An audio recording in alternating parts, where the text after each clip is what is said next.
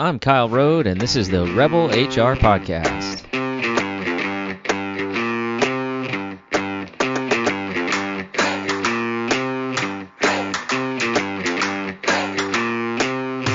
Welcome to the podcast. Rebel HR is a podcast for HR professionals who are ready to make some disruption in the world of work. Follow us online on Facebook at Rebel HR Podcast, rebelhumanresources.com, or follow me on Twitter at Rebel HR Guy. All right, listeners, I am extremely excited to have a conversation today with Claudia Schabel, president of Schabel Solutions. She helps organizations diffuse the dangers of unconscious bias from overlooked potential to outright train wrecks. That's a great header. We're going to be talking about diversity, equity, and inclusion, and focusing on sustainable actions that you can take as an HR professional within your role. Claudia, welcome to the podcast. Thank you, Kyle, for having me. I'm excited and really looking forward to our conversation. Me too. So I know Claudia, she has presented at our local SHRM chapter meetings a few times. She's got a great perspective, so I'm really excited for all of you to hear that today. So, Claudia, why don't we start with you just telling us a little bit about your organization? Absolutely. I'll be happy to. So as you mentioned, we really focused on helping organizations overcome the dangers of biases that either are conscious or unconscious that could be hindering talent potential. So in other words, how can we build inclusive environments that help each one of us build our capabilities in order to make the contributions that we're capable of making? Because at the end of the day, companies hire talent because you need them. But often, given some circumstances in the workplace, people don't quite are able to live up to those expectations or live up to their potential because there are things getting in the way, biases being one of them. So we go in, we help organizations identify the biases, help put some strategies to mitigate those biases. We help with culture audits. We help build strategies that are going to take them from vision to execution and let the fun begin. So that's what we like to do and have a lot of fulfillment from doing as well. I think the challenge in my seat as an HR practitioner is a lot of times we understand how critical this is to culture. We understand how critical it is that employees feel comfortable and safe at work and that they have a workplace free from bias. But the question that I get from a lot of my peers is, where do I start? Yes. So when you go into an organization, what does that look like for you, and how do you approach that question? Yeah, I think it starts with awareness. It's very difficult to mitigate something if you don't even know that it exists. So it starts with understanding that we all have biases. It's part of a human condition. We're all in the same boat together. With that said, it also starts with acknowledging that it doesn't mean we're off the hook. We all have to entertain and commit to interrupting the biases because of the impact that they can have on our work, on our interactions at work, and even the overall organizational performance. So it's understanding that we have biases, it's understanding the impact of biases and committing to looking into how we might unknowingly be contributing to perpetuating some of the stereotypes and biases that are really contributing to all the inequitable outcomes that we either are angry about or sad about. So it's really taking a closer look at that and taking personal accountability. Often when we talk about diversity, equity, and inclusion, Kyle, it either falls on the HR professional lap or on the CEO lap or in a group of passionate volunteers. And I don't even like to use the word volunteers because I cringe every time I do that. For me, those are the people that are overachievers, specifically when you're taking on such a big job besides your full-time job. But it's really up to each one of us to make our own contributions to building those inclusive workplaces. So understanding bias is the first step. So I can hear the conversation now, and I've had this with leaders in my past. When I confront them with the fact that we all have biases, a lot of times I'm faced with a response of, well, I'm not racist, or I'm not biased against anybody. I don't see color. Those kinds of statements tend to come out as we're having these discussions. What is your response to that type of a feeling as you are educating people on biases? Absolutely.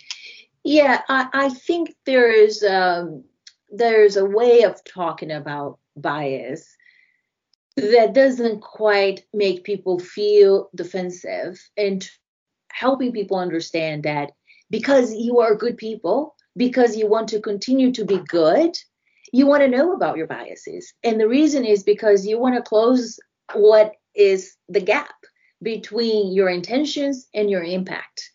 I think if you ask me, I would love to know that every action I take in my life is aligned with my core values and how I want to make a difference in this world.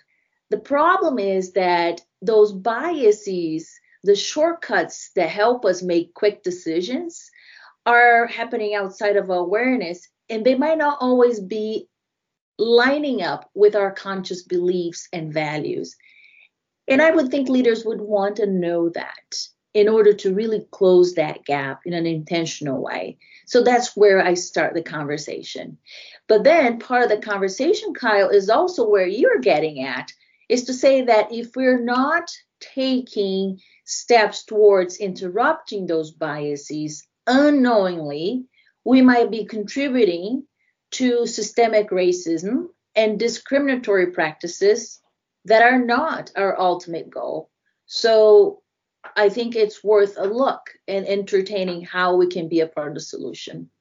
I love that comment, that making sure that every action is aligned with core values and the gap between intentions and impact. I have yet to meet somebody who says, yes, I am an overt racist and I want to continue systemic racism.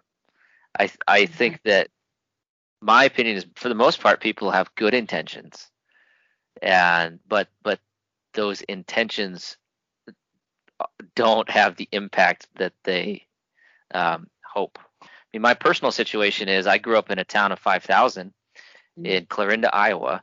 I was completely ignorant to some of these situations until I was educated and brought along into the world of inclusion.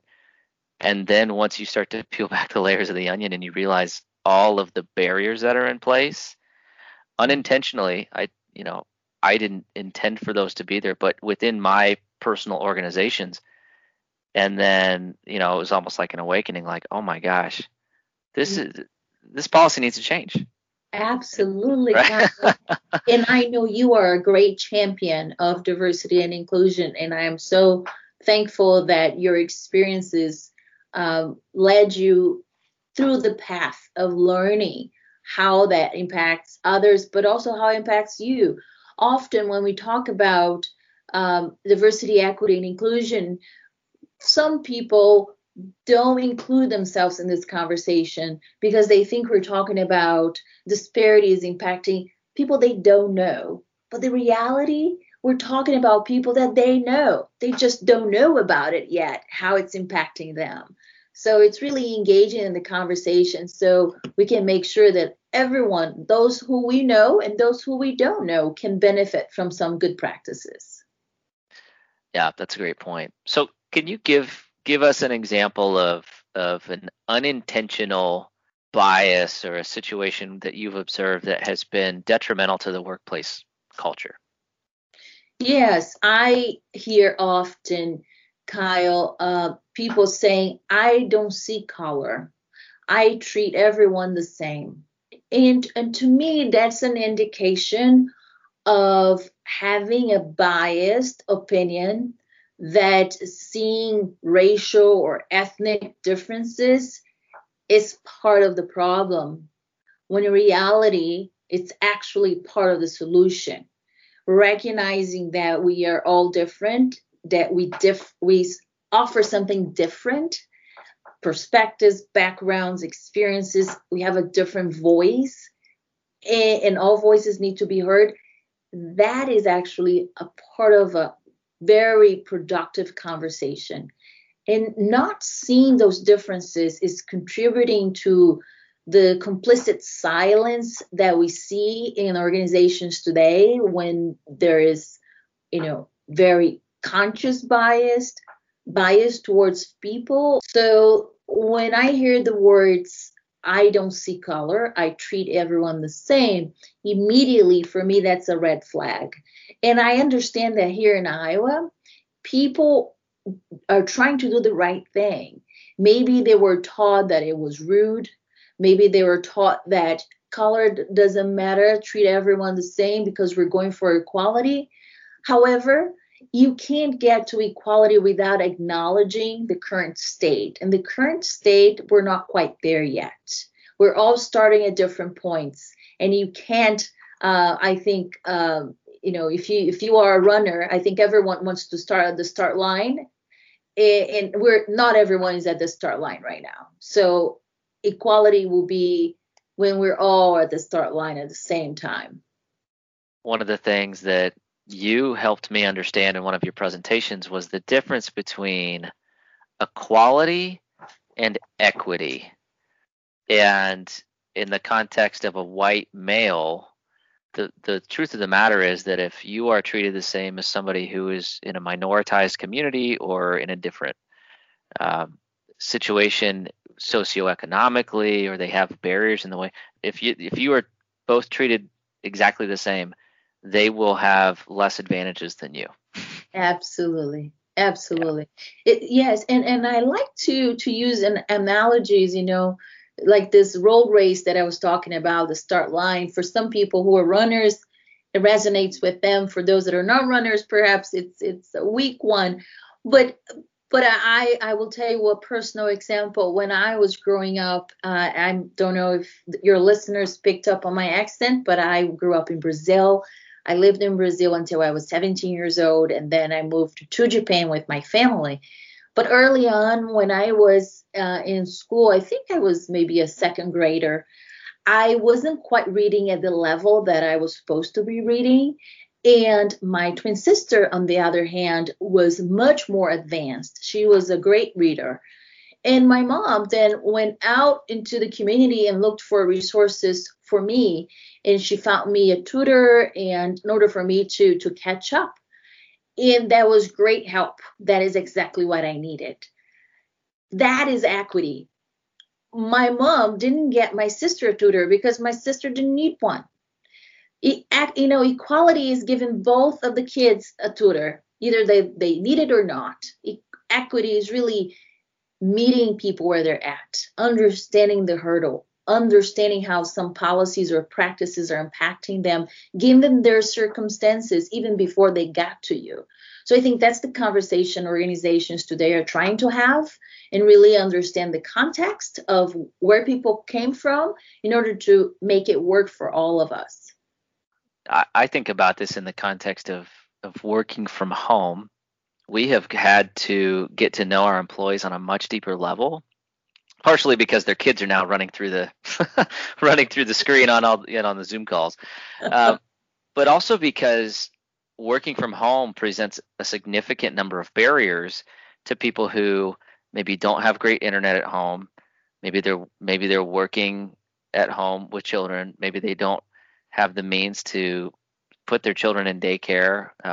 Maybe they have a personal health condition that precludes them from, being available. What I've actually seen is it's in a weird silver lining for COVID-19 is it's actually fostered empathy at my company, because we've had to get to know each other on a much deeper level. What are some action steps that an HR professional who maybe is understands that they need to foster diversity, equity, and inclusion in their organization?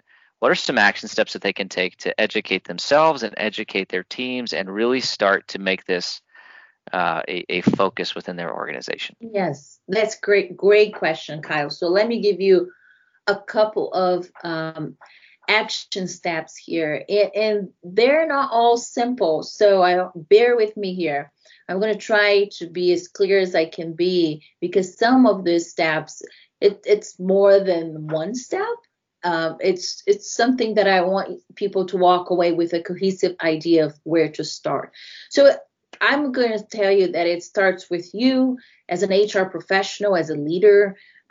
What can you learn, and how can you walk the talk?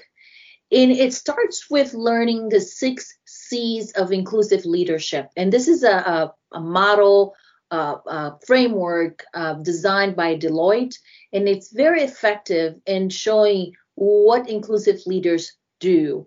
And the first C is commitment to the business case of diversity and inclusion. And as you and I know, Kyle, it's more than saying, yes, I support diversity. It's really being able to articulate the business case for yourself and also for your organization. It's really internalizing the values that make this work make sense to you. So get rid of the cheat sheets that you have in your back pocket when it comes to talking about diversity and inclusion. Just focus on what that means to you and why it makes sense for your business. Second, courage to speak up. And challenge the status quo whenever needed. I think, Kyle, you know, the practice now of working from home, you spoke to something that potentially could be very detrimental for some people. Like you mentioned, not having a stable internet connection, not having the equipment, not having even a room in their house that is private enough for taking business meetings. So if some of those conversations appear to be inequitable, appear to be biased, speak up. Find the courage to find congruency between the core values of your company and the actions that your leadership team is trying to take. 3, cognizance of bias. We talked a little bit about bias, but just for those of you that may not be familiar with the topic, we're talking about those quick associations and judgments that are happening in our minds outside of our awareness. And they're happening just like this. And over time, they become shortcuts.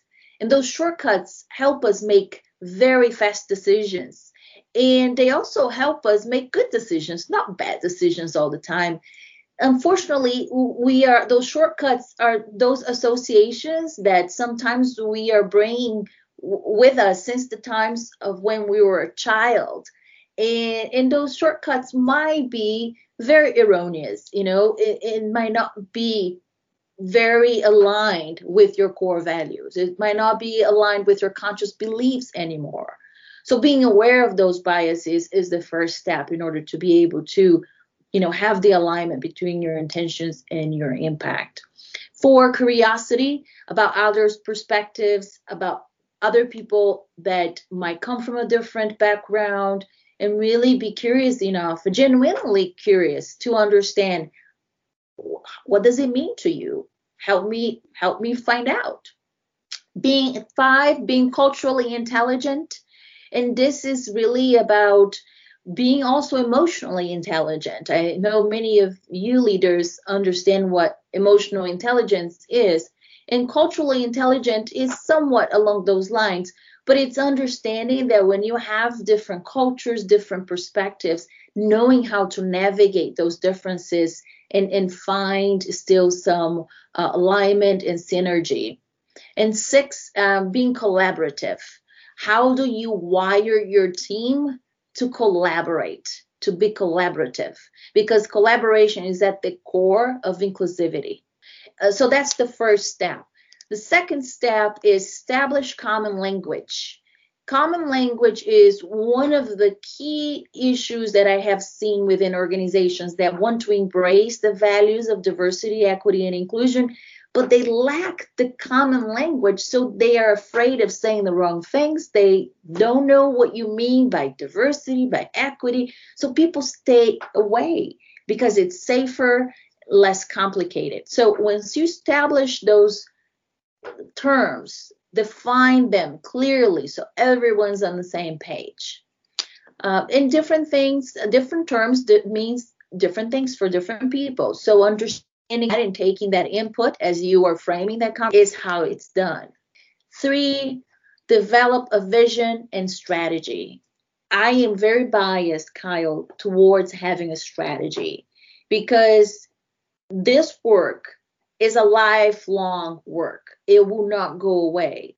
And if you're not sure what your vision is and where to start, you could be jumping into activities for many, many years to come and not be moving the needle the way you intended to. And it can be very frustrating. It can be draining. It can be a recipe for burnout and disaster. But developing a vision and a strategy to get you from point A to execution is, I think, one of the recommendations I like to leave you with. And there are more actions too, but I want to pause for a second, Kyle, just to let you chime in. Yeah, no, that's great. I'm making frantic notes to make sure that I have, okay, step 1, do this, step 2, do this. If I can back up, I'm curious to ask your opinion on this topic because I've seen some interesting, I'll call it debates in my circles as it relates to a business case for diversity, equity, and inclusion. What is your take on the importance of a business case? What does that look like? And yeah, I guess just help me understand your perspective on what's needed with a business case. Business case, sure. Multiple people have different takes on the business case, Kyle. But for me, it's besides being the right thing to do from a human perspective, it's also something that you do as a business. And most of my clients are for-profit businesses and they are corporate clients. So it's important also to understand how that impacts your bottom line. So it doesn't mean you're doing for the bottom line only. You're doing it's the right thing to do, but there is a lot of incentive for doing it right because there is data showing that a direct correlation with increased sales and profit when you have more gender diversity, when you have more racial and ethnic diversity in teams or in leadership teams. When I started my career as a diversity and inclusion practitioner over 15 years ago, Kyle, we didn't have this hard data. It was just this conviction. And it was quite frustrating not to have the data that McKinsey and Company provides. Catalyst and other organizations have been so hard at providing to us. And so I'm very appreciative of the hard data because for those that need to see the data, it's there.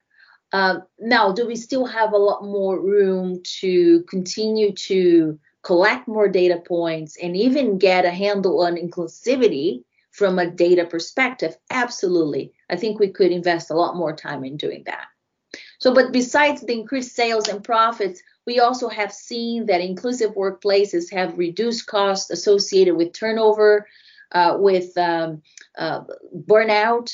A lot of the companies that do a very good job and have been doing this for a while, people come to work because they want to be there. And that allows people to make contributions, spark innovation, and really get your company, give your company an edge, a competitive advantage that we talk about, but many don't know what that feels like, don't know what that looks like. But that is definitely impacting the bottom line when your employees want to be there and do the best work they can do. From my perspective, the argument was that you shouldn't have to have a business case because it is just the right thing to do. So if your company's forcing a business case for diversity, then their argument was that's not a place you want to work. Oh, interesting. But from my perspective, that's just how business operates. You have to have a business plan, and there need to be deliverable outcomes. And I think about it, in the context of diversity, I think very differently than my CFO. Mm-hmm. And I'm a visual connection, emotional kind of a thinker and decision maker. My CFO wants to see data. He wants to understand where this falls on the priority list. Yes. And then the critical thing from my mind is, as an HR person, if you want resources to get anything done, that's going to cost time, energy, money, sweat equity. You've got to be able to articulate that business case so that you can get resources to go out and do some of these things. Absolutely. Kyle, I think that's such an interesting conversation. I need a business case to go to the gym, for heaven's sakes. I will tell you. And I try to articulate that business case. Often, sometimes I lose because I haven't internalized it. But so I think for those of us that live in corporate environments, I think we have learned that there are people that will get on board if they see certain types of information. And I think, trying to be inclusive, trying to understand the diversity of learning styles is how you get the message across. So I, like you, learned that for certain people, certain types of information, data points will matter more than for others. And I like to be prepared to have the conversation with all people. So I will always do the best I can to articulate the business case. That's great. Yeah, I think that's a critical point in my mind. And I think a lot of times as HR practitioners, we aren't necessarily the best at articulating that, because a lot of times we do operate on maybe a different decision-making style than somebody in the financial sector or sales or operations, or, pick a function, right? We're all a little different. Absolutely. The other question that I had as you were talking through some of these steps revolves around common language. And I think one of the biggest challenges that we run into in HR is that a lot of times we are torn between being focused on employee and human experience and focused on compliance and mitigating legal action. And within those two areas, as it relates to diversity, it does get a little bit scary because it's not safe to start to talk about race and foster that conversation within your culture if your culture has issues. So what advice or what approach would you recommend to an HR person who knows that they need to do this because it's the right thing to do, but is afraid to really start to get honest and transparent with their employees about actions that need to be taken? Yes, that's an excellent question, because right now that's what I'm talking about with Iowa's SHRM State Council, and I'm going to be offering 3 sessions for those directors that sit on the council on how to facilitate some conversations about social justice, race, and equity with their counterparts or employees in the workplace, which is not always easy. But I think it comes down to a few things. One, if you're going to start having these conversations out of the blue, I'm not sure it's going to go well. You need to understand, where is your company in this journey? Have you been doing this work for a while? Have you articulated the business case? Have you tried to understand some of the biases that you may or may not have?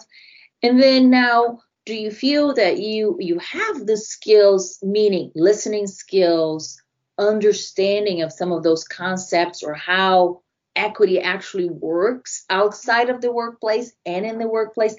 Do you feel that you have that in your toolbox in order to sit down and listen to those experiences that might be very different from yours. If that's where you're at, I think you're ready. You need to prepare a little bit. You need to have some rules of engagement, and then set expectations. Besides rules of engagement, meaning let's be respectful, let's not interrupt. You get the what I'm saying. Having those basic guidelines, you also need to be very clear about expectations. In my experience, Kyle, when we talk about conversations, people immediately jump into, what are you going to do about it after the conversation?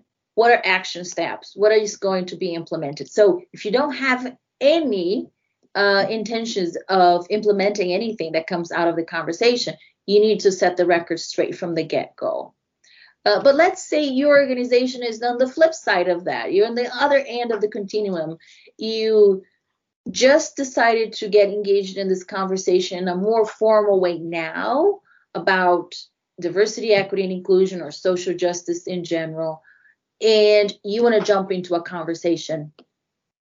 I would pause. Why? Because I think there are some more foundational steps that you can take in order to pave the way for those meaningful conversations to actually make a difference.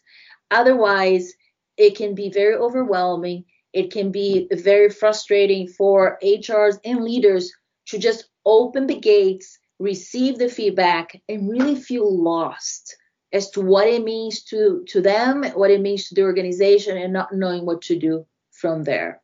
That's my 2 cents worth. That's great advice. Sometimes I fall into the camp of I just want to go do things.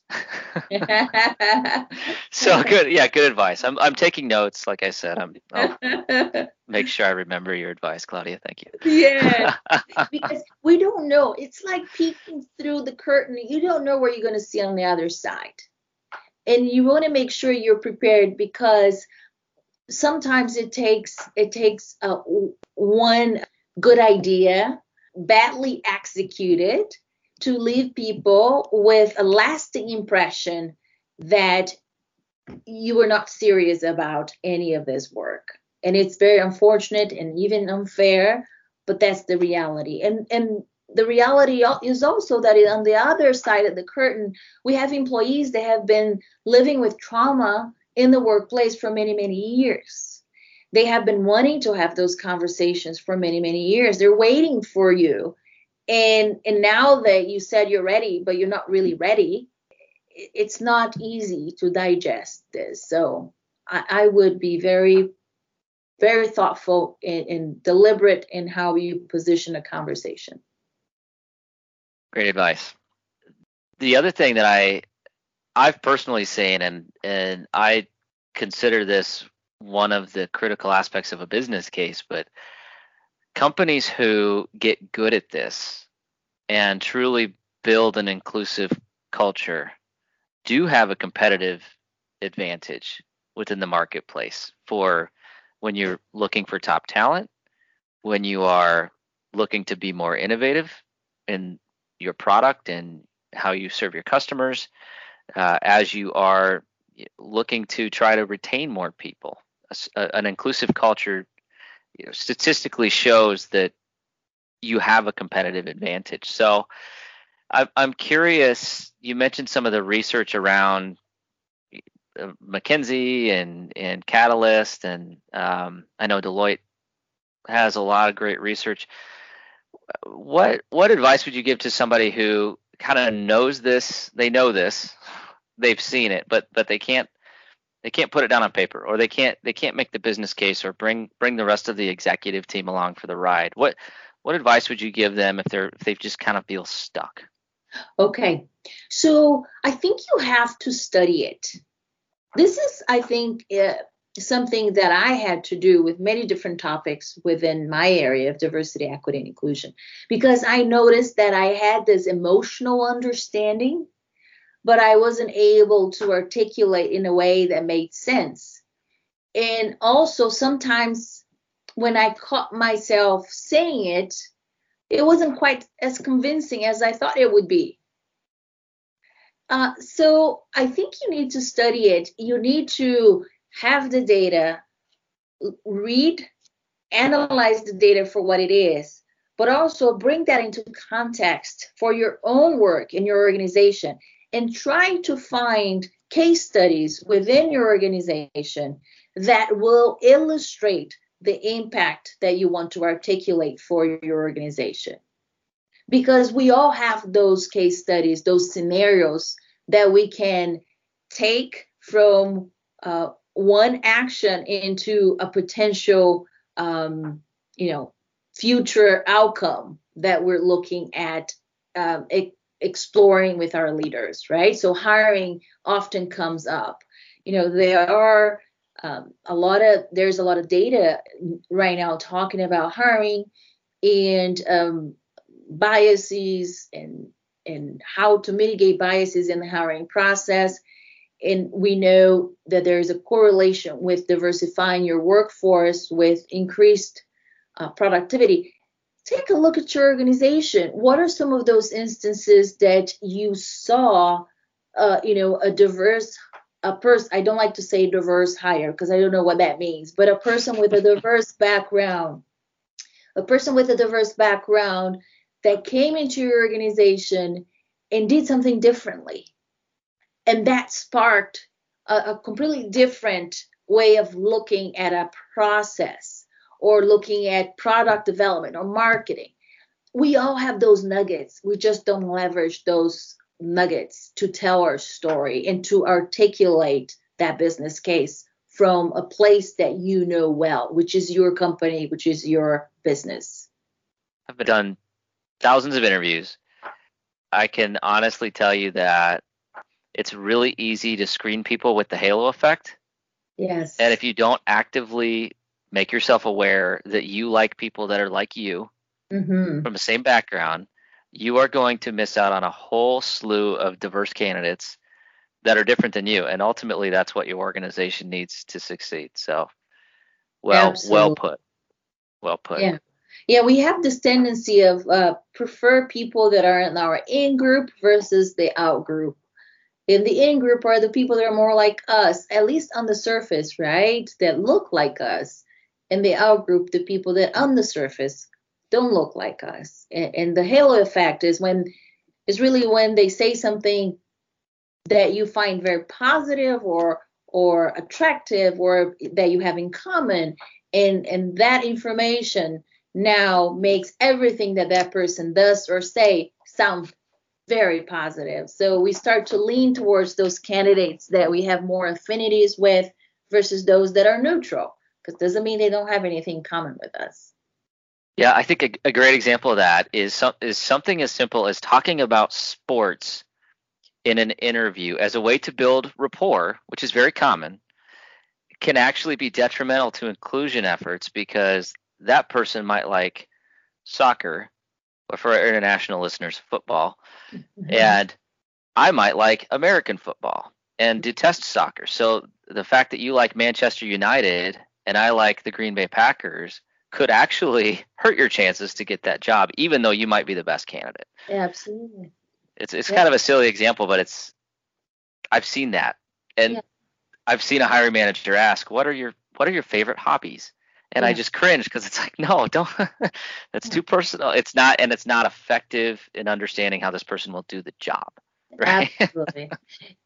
In Kyle, I've heard in the past hiring managers taking some of their top 3 candidates out for breakfast or lunch, come back and when we're talking about how do you think that person would do the job and would it do it effectively and efficiently based on what you heard, they would turn to us and say, I didn't like him or her for that matter. He used too much ketchup. I don't like ketchup, so I can understand how you feel that way. There you go. That was mind-boggling for me because wait a minute, how are we getting to this conversation about ketchup when it has nothing to do with the core qualifications or duties of the job? So educating leaders about what's in scope or out of scope is a very important step in educating them on how to interrupt some of those biases. Yeah, I'm sure. God, we're going deep here. I'm sharing a lot about my implicit biases here, but ketchup is one of those that would fall in there. I do want to spend a little bit of time talking about some success stories, and I think this topic can be really heavy and challenging, and in the times that we're going through right now with the election and the social unrest and quarantine and whatever new disaster of the month pops up next month. I'd like to spend some time talking about successes that you've seen Mm-hmm. through some of the work that you've done, and what has worked, and give me some good stories. So when it comes to the workforce, I worked with a local nonprofit organization that serves a lot of the underserved community members in our area. And they are statewide and very effective at what they do and have a great reputation.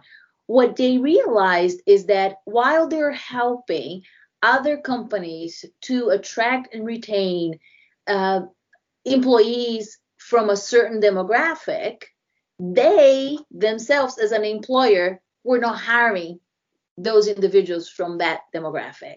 So and usually it's people with disabilities. So they called me in and said, Claudia, we want to get to understanding better what is happening here because we're helping other companies. How come we're not hiring them? So we started with just a conversation about bias and how bias can get in the way of our good intentions. And then we moved on into designing not a full-blown recruiting strategy, but it was a sourcing talent management action plan. And after that conversation about the action plan, we assigned responsibilities, changed a couple of things that they were doing, and they started to implement the action plan. And by the way, what I thought this organization did very well, and I think that's why it was successful, is that they didn't stop the conversation just at the top layer of the organization with the leadership team. They actually rolled out unconscious bias training to the whole nonprofit organization. So everyone knew what they were doing, why they were doing it, why it was important. And when they started to implement the plan, within 9 months, they had a 12% increase in representation of that demographic. Wow. So they were very intentional. They devoted their resources. They had a plan, and off they went. So that's a success story. So again, it doesn't mean that you're doing everything under the umbrella, but you focused on one area that you really thought would help your business, your organization. The second organization is a manufacturing organization here in Iowa as well. And this organization had a long-term employee. In fact, this employee was working for this organization for about 30 years. And one day, the employee came to work as the opposite sex. So this employee decided to transition into the workplace. So it was a transgender employee. And that caused a lot of turmoil. It caused a lot of conversations. It caused a lot of complaints. HR was receiving a lot of phone calls. People were upset. And again, these people worked together for 30 years. They're friends. But all of a sudden, this employee was using the bathroom that he wasn't, quote unquote, he wasn't supposed to be using. And HR didn't know what to do about it. So when we talked to HR, we talked about a transgender policy in the workplace and how to ensure that people that are transitioning, they know what to do, they're safe, and also took time to get to the bottom of the complaints. And maybe to no surprise to you, Kyle, the main complaint was actually around the bathroom use. And deciding to have a bathroom policy around being a gender neutral bathroom made the complaints to HR decrease by 90%. 90%. So just by saying this bathroom is gender neutral, and now, whoever wants to use this bathroom, they can, alleviated quite a bit of the frustration and the tension in the workplace. And there we also rolled out unconscious bias training to that plant because we thought people needed to understand their own biases in interacting with their longtime friend and colleague. So that's a metric right there, and that I think is, to me, is very impressive. And then in the marketplace space, we worked with a financial services company. This is actually a company that has done so much work around diversity, equity, and inclusion that when they hired me, I'll be honest with you, I thought, I'm not sure how I can help them. They're already helping themselves. But they decided they wanted to do the unconscious bias training. And we talked a lot about how to customize the training, the content, so it was relevant to all employees. And they decided to roll out the training to their 500 plus employees that they have. And the interesting thing that came out of the training, and they do the trainings every 2 years or so. So that was something that they were committed to doing no matter what. But what came out of the training that I think was unexpected to me is that some of the people that were dealing with the clients, the customers, realized during our sessions together that they had biases that were unconscious at the time towards offering online banking services to older customers. Because they assumed the older customers wanted more of the face-to-face interaction or were not good with technology. So they are not even offering some of those online banking services.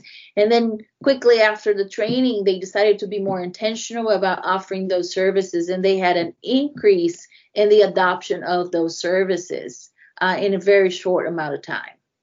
So those are 3 success stories in 3 different areas that I think could help to tell a story that you don't need to do everything all at the same time, but whatever you do, make sure it's aligned with your vision, that you measure success, whatever it is, so you can tell your story. I love the case studies. I learned so much just from hearing success stories. But what I heard is you don't have to change the world. You just have to be focused and change one incremental thing and be intentional about it, and that can ripple beyond, right? Absolutely, Kyle. Very well said. I have a story that it illustrates my bias a little bit, and as it relates to manufacturing. A lot of times we have a stigma, and we can assume that our manufacturing employees have certain political views or feel a certain way about a certain group of people, and it's unfair to think of them in that way. So the story that I like to share is the time when I moved my office at one point, and because I wanted to be right on the floor, right next to the manufacturing associates, and wanted to be more available to them. And so I was literally basically right on the manufacturing floor, and I could hear the machines running, and I could hear the conversations that were being had outside my office. And I'd been in that office for about a week, and I heard someone yelling. And I didn't know what was going on. I'm thinking, in my mind, oh no, somebody's fighting. So I throw on my safety glasses, I run out to the floor, and I realize that somebody is actually singing the Muslim call to prayer. Oh. And I was like, okay, I could back off. And then I just stopped and I looked around at the employees, and nobody had any issues with it. Nobody even, gave it the time of day. And the gentleman working on that machine with this individual, they worked in a pair. It's like wearing a Harley Davidson leather jacket, scruffy beard, and look, definitely your prototypical tough guy. They're working right next to each other.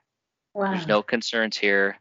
And I took a step back and I thought, okay, I need to have more faith in people, and I need to check my own internal biases about my employees. And I think as an HR professional, my advice would be find those Mm-hmm. Find those moments, check your biases, and don't underestimate people. Absolutely. I love that. Don't underestimate people and check your biases. Yeah, it helps to understand when some of those biases might be kicking in, right? It could be in the morning, it could be when you're stressed or multitasking, which some of you would argue it's all the time. Who's not stressed multitasking, right? 2020. Exactly. But you could find that there might be moments that you're more prone to having some of those immediate reactions than others. Absolutely. And I think the other thing that you mentioned that we can't reiterate enough, it truly is a journey. It's nothing you're ever going to be able to truly solve. Mm-hmm. It's a constant progression, and it will continue to be for the rest of our working and natural lives. Yes. And if you don't mind, Kyle, I'm going to make this last comment here because I think it's important. That's exactly it. What I have been seeing right now with this conversation about the COVID-19 pandemic and how it has impacted so many communities, and it has magnified the disparities and inequities that we have known that they have been there for so long, or maybe some of you didn't even know they existed, but now I think most of us have come to terms that they are there.